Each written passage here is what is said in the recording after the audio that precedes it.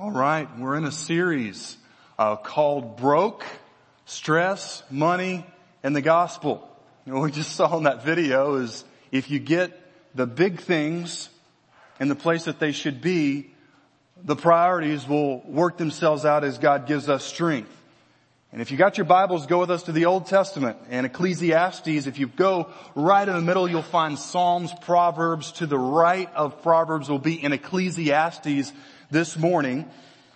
And Jesus made a statement in the New Testament in Matthew chapter 6 verse 24. He says, "No man can serve two masters. He will either hate the one and love the other, or love the one and despise the other." Then he said, "You cannot serve both God and money." Jesus says you can't serve both. And if you were here with us last week, we looked at a story from Luke chapter 12. There was this guy who had done really well. He was a top farmer. He had had a bumper crop, total financial success in that day and time. And what did he decide to do with what God had blessed him with? And he said, "Let me just store it up and I'm going to tear down my barn and build a bigger barn." And he consulted with himself there. If you want to take notes from last week, chapter 12 and verse 20 in the Gospel of Luke, when he consulted with himself and himself alone. And the point that we drew from last week's message is that if we have a right relationship with God, we'll live in such a way to show that money and stuff is not our God. Right? Because the culture tells us that he who dies with the most toys wins. But then most of us have heard that you can't take it with you, so we know that life is not just all about stuff. But sometimes it's difficult, is it not? It's difficult when we live and when we see things that other people have and things that we want, we can very easily be caught up into what gets us into an income and an outflow problem. An inflow-outflow disconnect. And here's one man who said this: when your outgo exceeds your income, your upkeep will be your downfall. And it's been said that some people suffer with back problems, back taxes, back rent, back alimony, right? That everything's backed up. So when we come to the Word of God, if you're new to church, you're like, "I knew it. I absolutely knew it." First day in church, and we're talking about cha-ching. Right? Like, when is the plate gonna be passed again? But as followers of Jesus Christ, we're gonna get to the giving part here in a couple of weeks. But we understand that our faith in Christ is not just a Sunday morning activity, is it? It's not just that we go to church, but this is basically the pinnacle, the highlight, the gathering together of everyone who's like-minded to get together and do what we need to, which is to give praise to the Lord. So in other words, our relationship with Christ is not just a Sunday morning activity, but our relationship with Christ covers every aspect of our lives. That means that a man who follows Jesus Christ should love his wife and his children more than a man who doesn't follow Jesus Christ. Why? Because Jesus is love. We follow Jesus, we become more like him, we become more loving. It means that we men who follow Jesus Christ should be far more courageous than men who don't, because Jesus is the ultimate example and picture and exemplification of courage. It means that we should be the most hardworking people out there, because our Bible tells us that whatever we do it as unto the Lord. Even when you have a boss that makes you want to slash his or her tires. Even then. So, followers of Christ, we've got the greatest motivation that can be found. So when we talk about finances, it's not just money and dollars and cents and stuff and salaries. It's actually an aspect of our faith. And here's a statement that we're going to make. Probably a lot in here may not agree with it, but we're going to break it down next week. I really hope that you're here next week, because we're going to talk about debt. Everybody say debt. Okay. Now already some of y'all are already making plans not to be here. Because usually when we talk about poor financial decisions, there's a lot of guilt, there's a lot of embarrassment, there's a lot of, let me look at the ground and avoid eye contact. But we're going to look at some fascinating things next week from God's Word that teach us how not to have to live paycheck to paycheck or behind month to month.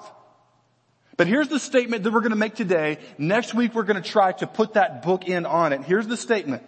Consistently spending more than we make is proof of a spiritual problem. It is quiet. Let me say that again. Consistently spending more than we make is proof of a spiritual problem. You say, Jeff, what is the spiritual problem? Well, the problem is idolatry. If you're taking notes, there are many passages in the Bible that deal with this that we'll get to in just a moment. But how many American churchgoers have thought, if I give money a status that I should only give God, if I have an emotional connection to stuff that should be reserved for God, I'm an idolater. Now in Franklin County, there's not too many idols that I've seen. There are a few people that are into spiritualism and things like that, but it's not the norm for our culture. But what we're going to see here this morning from the book of Ecclesiastes in the Old Testament is that Solomon, the wisest king who ever lived, breaks down and exposes, this is so crazy, money myths that we still buy into today that results in an income outflow discrepancy. And what happens? We could all preach that sermon, right? When money's tight, we've got credit card debt. We're going to talk about statistics next week. Amazing how much we're in debt in America. We've got school debt. We've got credit card debt. We've got, Apple debt. I always remember in school, like there was the guy who had like 15 Apple products, but he couldn't buy lunch. You're like, bro, like what, and we've got house debt, we've got car payments, it's just like, we've got bills coming at us like a cannon, and we're trying to do this bob and weave maneuver financially. And then we hear mom and dad getting frustrated, and we talked about last week, marriage is not easy because you take two sinners together and they're supposed to live together in harmony and bliss. And I know that's y'all's marriage, right? All of us who love Jesus, right? There's never any tension. And so here's the thing. People just being people, life is difficult. Then when you add financial pressures on top of that to where we're so behind, we don't know what's going to happen, and we still want to take the kids out to McDonald's once in a while. Stress upon stress upon stress upon stress. And it's almost like if you've seen some of those YouTube videos where people just load down a truck far more than what it's rated for, and it's just like, and then finally something breaks, something snaps in relationships. And so we're going to look at Rocky Mount Baptist Church. We are not afraid of the 5-letter M word, money. A lot of places you go that say, I will never talk about money. I'm like, bro, Jesus talked about it all the time. But it wasn't in a TV preacher fashion, give us more so we can buy more jets. Jesus loves us, and Jesus knows how close money and cool stuff can be to our heart. So what he's trying to do is help us make the decision to serve God rather than to serve money. Now for our Bible scholars here this morning, when we look at Ecclesiastes in the Old Testament, here are some things that you need to know. Ecclesiastes, big word of the day, nihilism. It's an atheistic philosophy that says there is no God, there is no purpose, there is no point in life. And in fact, many students today and people who are even above high school and middle school who take their own lives, they believe it at least to the point that they take their own life. Sometimes believers can be confused. People can be in a state of mind that's not right. But Solomon is giving this treatise, this philosophical treatise, and the foundation is an ancient style of nihilism saying under the sun, meaning life apart from God, it can be categorized as this, vanity of vanities. What it means? You get cool stuff is going to get old. Any of you are into computers? How long does the new computer stay in? Like there's always going to be some dude in his mom's basement. I have got a processor speed, right? It's always going to one up. Always going to be cooler. Motorcycles, come on. You look at bikes 10 years ago and they weighed so much more and they went so much slower. Now it's just like trying to keep them on the ground. And you look at all of these things. What Solomon is saying is that if you live life, like some of you rockers, the Rolling Stones song, I Can't Get No, sinners. No, but seriously, when they sing that song, I can't get no satisfaction because I try, and I try, and I try, and I try, and then it goes back again. I can't get no satisfaction. That's actually a perfect expose of life without a relationship with God. Man, you guys, you land that babe, and you're like, I don't know if global warming is true, but if it is, she's the cause. She is that hot. Right? And then, ladies, you land that ultimate guy and he's got everything, and you can just kind of take those pictures like that on Facebook, and all your other girlfriends like, look at that, look at what you got, look at your haul, look what you bagged. It's kind of like showing off, but I'm not showing off. Everything's going great. And then guess what happens? Ladies, he gets old, bald, fat, and cranky. Eventually. Maybe not like in the first 6 months. And guys, and then, maybe that was too much. But then she changes, right? And we see in Hollywood, and it's easy for us to make fun of Hollywood, how it's this group of people that are always trying to attain El Dorado, that city of gold, that fountain of youth. They're trying to stay young and look young and dress young, but they're old. And we see how the marriages, father-son, mother-daughter relationships, and so many of those situations are just obliterated by trying to get satisfaction out of things that were never intended to satisfy. And if we could read Ecclesiastes, our first response would be like, this guy's in depression. No. He's a realist. And not a negative realist. What he's saying is actually factually true. That if God does not exist, then everything that you and I do, everything from hearing a good comic on TV or in real life, to going to a great concert, to a great vacation, to building a big house, to having a beautiful family with these precious little, isn't it cool? Let me just get off on a track. When we have the children go out like that, I mean, we're not saying like get out, right? Like not saying that's cool. But like when they're just flooding through here and God's blessed us with so many children, and you see they're so precious, and we would defend them with our lives. Oh my goodness. And you get all of that. What Solomon is saying, all of that, if he doesn't exist and you don't have a good relationship with him, all of that is meaningless. Empty, hollow. Yell and hear the voice echo and echo and echo and echo and echo. And it's amazing that around 3,000 years ago, Solomon in Jerusalem nailed it dead center on myths that we believe today about money, satisfaction, and finance. Go with me to Ecclesiastes chapter 5, beginning in verse number 10. He who loves money will not be satisfied with money. Let's read it again. He who loves money will not be satisfied with money, nor he who loves wealth with his income. This also is vanity. When goods increase, they increase who eat them. And what advantage has their owner but to see them with his eyes? Sweet is the sleep of a laborer, whether he eats little or much, but the stomach of the rich will not let him sleep. First money myth that some of us believe is that if I had more money, I'd be satisfied. Some of us who may make 20,000, we say if I could reach that 35 or that 40,000 mark, I'd be good. Some that are at 40, 45, they say, you know what, if I could just hit that 50,000 a year, I'd be okay. For some that make a little bit more in the 60s or 70s, say, you know what, 8 is a really cool number. Especially when you put several zeros after it and it's on a check that has my name. That would just be cool. 80,000 in a year.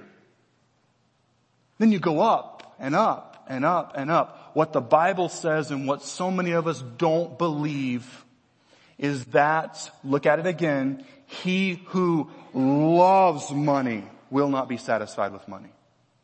The issues that we have in our life will not be satiated by more. This word in the Hebrew means for love, this is crazy. It says, literally means to breathe heavily, to be excited. when my dog was alive and I would pull out a piece of bread and say, do you want some bread? You needed to give the dog the bread quickly, otherwise you'd have slobber everywhere. You could take the bread and go up and down like that, and slobber would be hitting on the ceiling.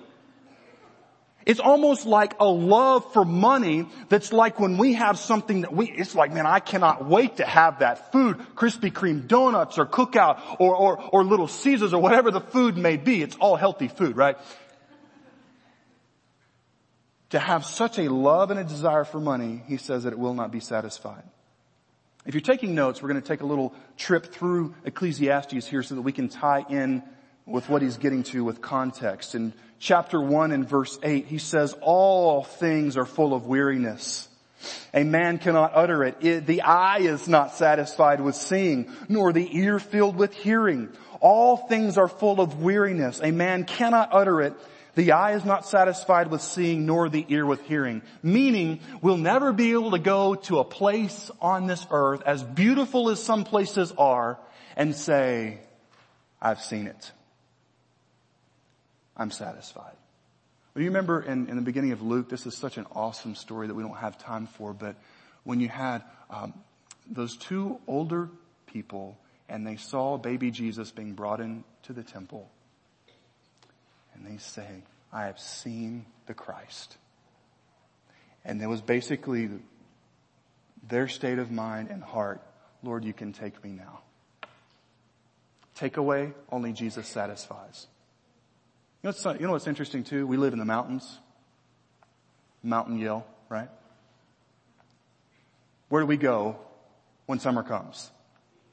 Thank you. Everybody goes to the beach. Rocky Mountain. Posting selfies on the beach, right? You know where the beach people go on vacation? The mountains. You go to Pigeon Forge. You talk to people there. Man, it's so beautiful. Oh, I wish I was in Florida. You talk to people there. The point here is that we are not satisfied by beauty. What he's saying is that he said the eye is not filled with hearing or the ear filled with hearing, the eye with seeing. He's saying that it's like for us today, you can never listen to the coolest songs. Like when you're listening to Pandora or whatever it may be, internet streaming music on the radio, you always want to hear more, right? But it doesn't ever satisfy.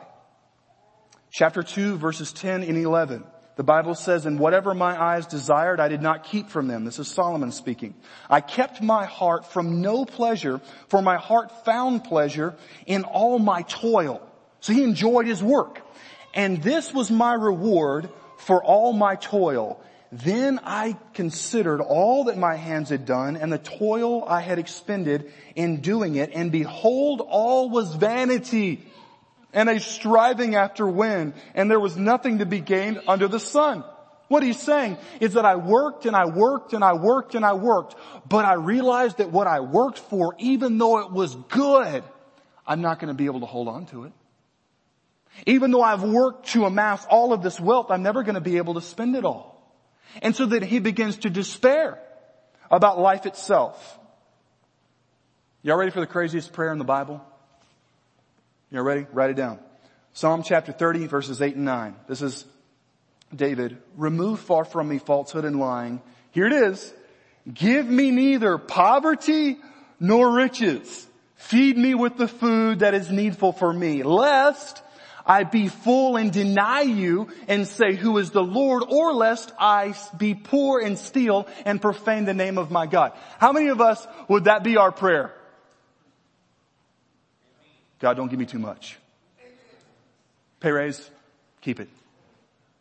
That's not, and here's the thing. Let me make a note here and we'll break this down in greater detail next week. Making money, making good money, making a lot of money is not bad.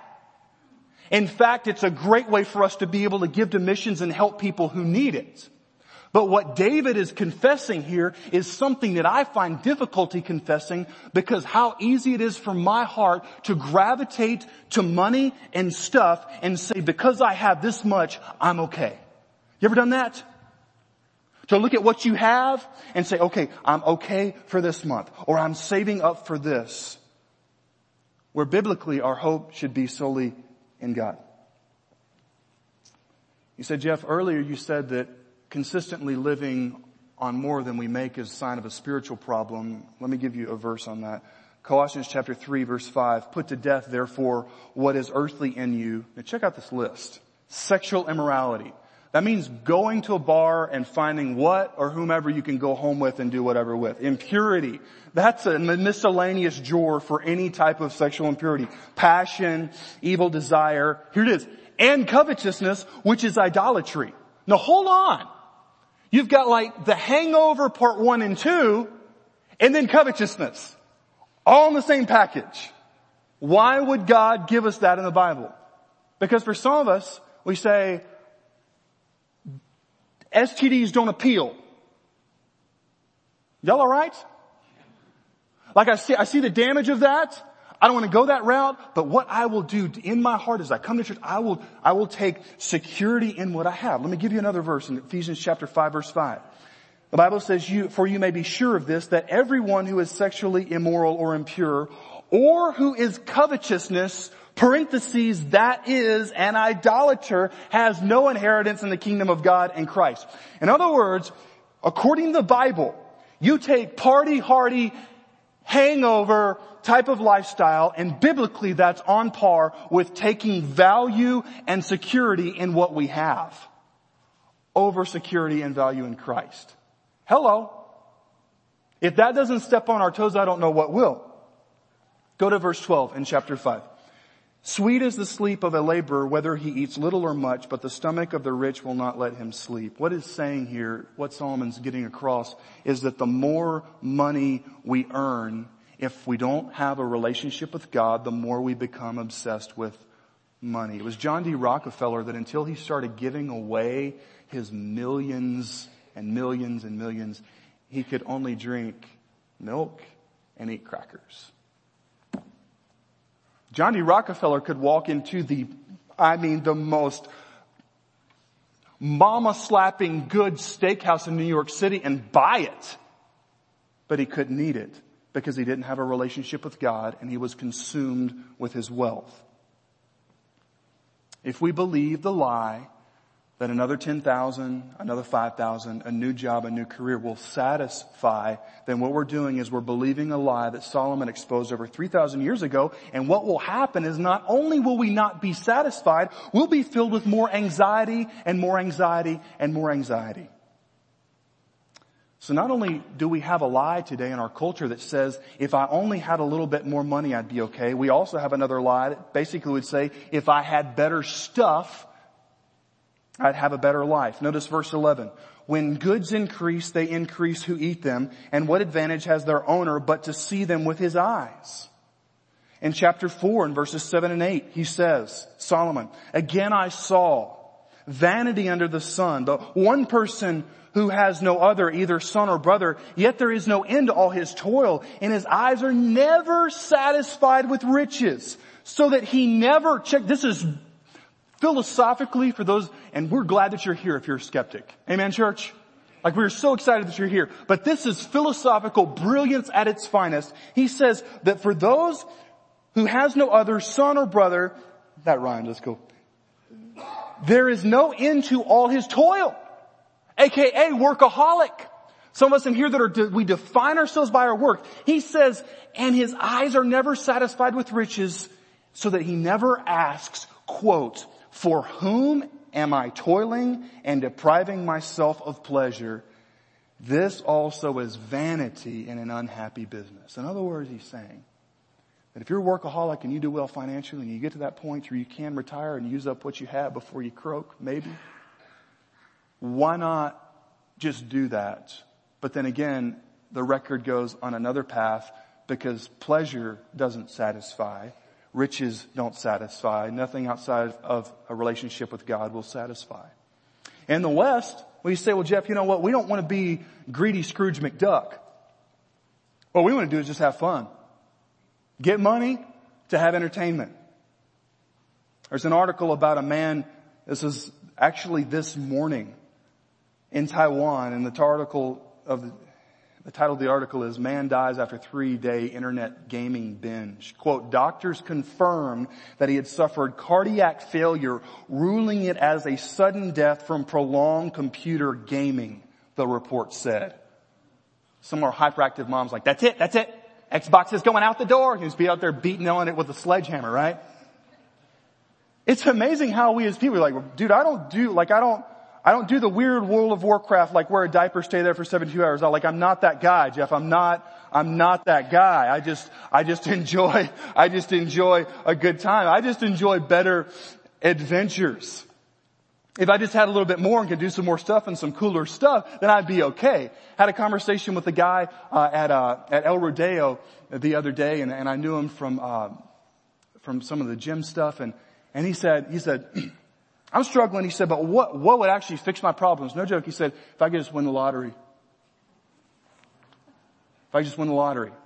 And I say, well, they say that most people who win the lottery end up going broke or crazy within a couple years because you got friends that you never had and third and fourth uncles who show up on your doorstep. He's like, oh, well, I would just move. I would just move down to Mexico with my mom. I was like, then you wouldn't have friends. You just have amigos, right? It's the same thing. And let me give you a few statistics here. This is from Market Watch, a very good financial website, and we'll talk about that in another couple of weeks. But the title of the article is, Why Lottery Winners Go Bankrupt.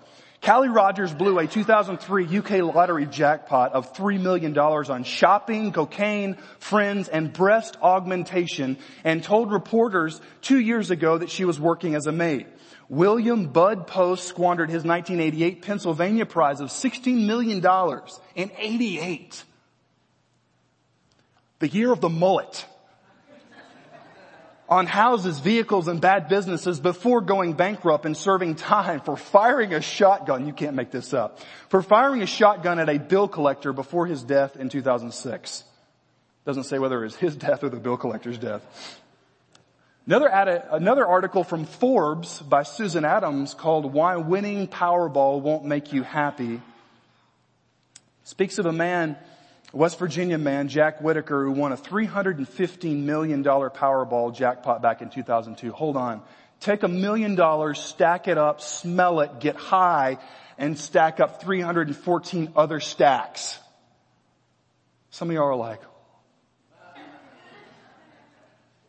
at first, this is amazing. At first, he gave millions to charity, including $14 million to start his own foundation. But later, a briefcase, $545,000 in cash and cashier's checks was taken from his car while it was parked outside a strip club. His office and home were broken into, and he was arrested twice for drunk driving. His granddaughter died under suspicious circumstances, and by 2007 he had spent most of his money. He told reporters, quote, I wish I'd torn that ticket up. Solomon says over 3,000 years ago, he says, guys, more money. If you don't have a relationship with God and you love money as you should love God, more money will not make you better. It will make you worse. It will expound the problems of the heart.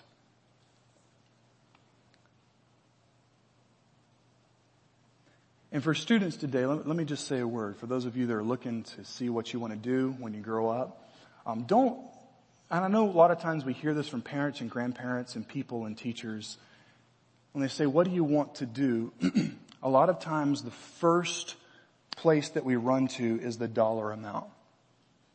Let me get the printout to see the jobs in the U.S. and see who makes the most, and I'm going to start choosing from there. That is a great way to end up disillusioned and bitter.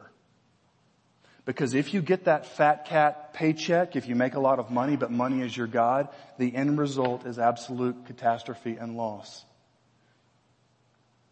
And if you don't, then there's the bitterness and envy of not being able to do what you believe you should be able to do. Instead, let's encourage our students who follow Jesus Christ to get alone with God and to talk with godly mentors, whether it's mom and dad or other people who love Christ, and say, what do you have a passion for and how can God use you around the world? Because the Bible tells us that God will provide all that we need. Amen, church? That means that I can go where He sends me to go. That means you can do what He sends you to do and know that He will take care of you. You say, all right, Jeff. It's been like we've been getting punched in the face for 45 minutes. What do we do to fix it? This goes into next week, but let me give you two responses here, causes and solutions. Two solutions to an income outflow disconnect. Number one, lack of a God-centered plan for your life. That is the ultimate reason for a consistent living above our means when we're in crazy debt. It is the lack of a God-centered plan for your life. I know I may get emails from this, but like I said, we're going to wrap it. We're going to tie into it next week. So here's the solution. Having a God-centered view of life is vital to properly managing our money.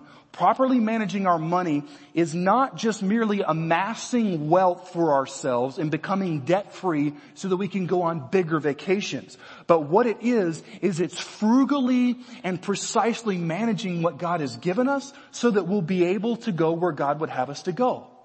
Right? That's the difference. You see, the key here is contentment. And for a Christ follower who realizes that he and we are sinners before God, we can never earn our salvation, that when we die, we will bust hell wide open, not because God is cruel, but because we deserve to go there, but knowing what the Bible says, that God sent his son Jesus to pay the penalty for my sin, and to set me free from greed and from pride and from covetousness, to live for something bigger than myself, to where me trying to be healthy is not just so that I can live long, but the question is, why do we want to live long? The gospel begins to change it all when we have a God-centered view of not just finances, but our whole life. So that it no longer becomes, how can I properly get out of debt and manage my money so I can have better stuff? But it becomes, how can I properly manage my finances so that I'll be able to help people and go where God would have me to go? And what an amazing thing retirement could be. Go with me on this. If you're retired, unless you're very, very young, you're probably a senior citizen. And seniors, we love you. Amen, younger folks? As a senior citizen, you can get away with stuff. You can. You can volunteer as long as God gives you the help. You can go on mission trips that you couldn't do when you were working full time. You can volunteer at your church. You've got time. And if there's a God-centered view of your life, it's like, man, I can't wait to get to retirement. I'm going to serve the Lord until I get there. But once I get there, I'm going to be able to do more because I'll have more time. And if you're a fisher, then take somebody with you on the boat. Amen? If you're a duck hunter, take somebody out with you on the boat. And then with a gun in your hand, tell them about Jesus. Do it. You see, a God-centered view of our life helps us to look for something greater than just retirement to where we can sit, soak, and sour. It helps us to look forward to retirement so we'd be able to do more for Jesus. Here's a great statement by Pastor Craig Groeschel. He says, quote, "We don't serve money, we serve God. But money serves us as we serve God." So the first solution to beginning the steps of correcting an income outflow problem to where we spend more than we make is to first off realize it's a heart issue and to have a God-centered view of our life. And secondly, it's understanding that a lack of understanding, that ultimate satisfaction isn't found in a bigger salary, cooler stuff, or a more rewarding job. But ultimate satisfaction is found in living in relationship with God. Psalm chapter 119 verse 36 says, "Incline my heart to your testimonies and not to selfish gain." John Piper says this, Christianity, especially if you're new to church, man, we hope this clears the water for you. Christianity is not mainly about obedience to commands, but about the transformation of what you treasure. I've got my checkbook here. And if I took this check out of my checkbook, it's blank. What following Christ is it's literally giving him the blank check of your life. Saying, Lord Jesus, my life is not my own. I did not create myself. I did not pull myself up by my own bootstraps. Even the mind that I disciplined to be able to study hard and to work hard, and even the hands that I used to create this wealth, all of that is from you. So what I'm doing is I'm pulling out my checkbook and I'm writing this to you, a blank check of my life. I'm giving it to you. And when we have a right relationship with God, when we take that blank check of our life and we say, God, whatever you're calling me to do, and we lay that down on the altar, and that relationship with God becomes a reality, and we're saved, and it starts, and we have new desires, and we realize that living for the old things, the stuff and the salary and the cool vacations, and there's cool stuff and cool places to go, but man, it's nothing in comparison to doing something for Jesus. You see, when your heart changes, you get far more out of being able to volunteer to teach these children a Bible study once a quarter than a whole week in Cancun. Because you realize that it's better.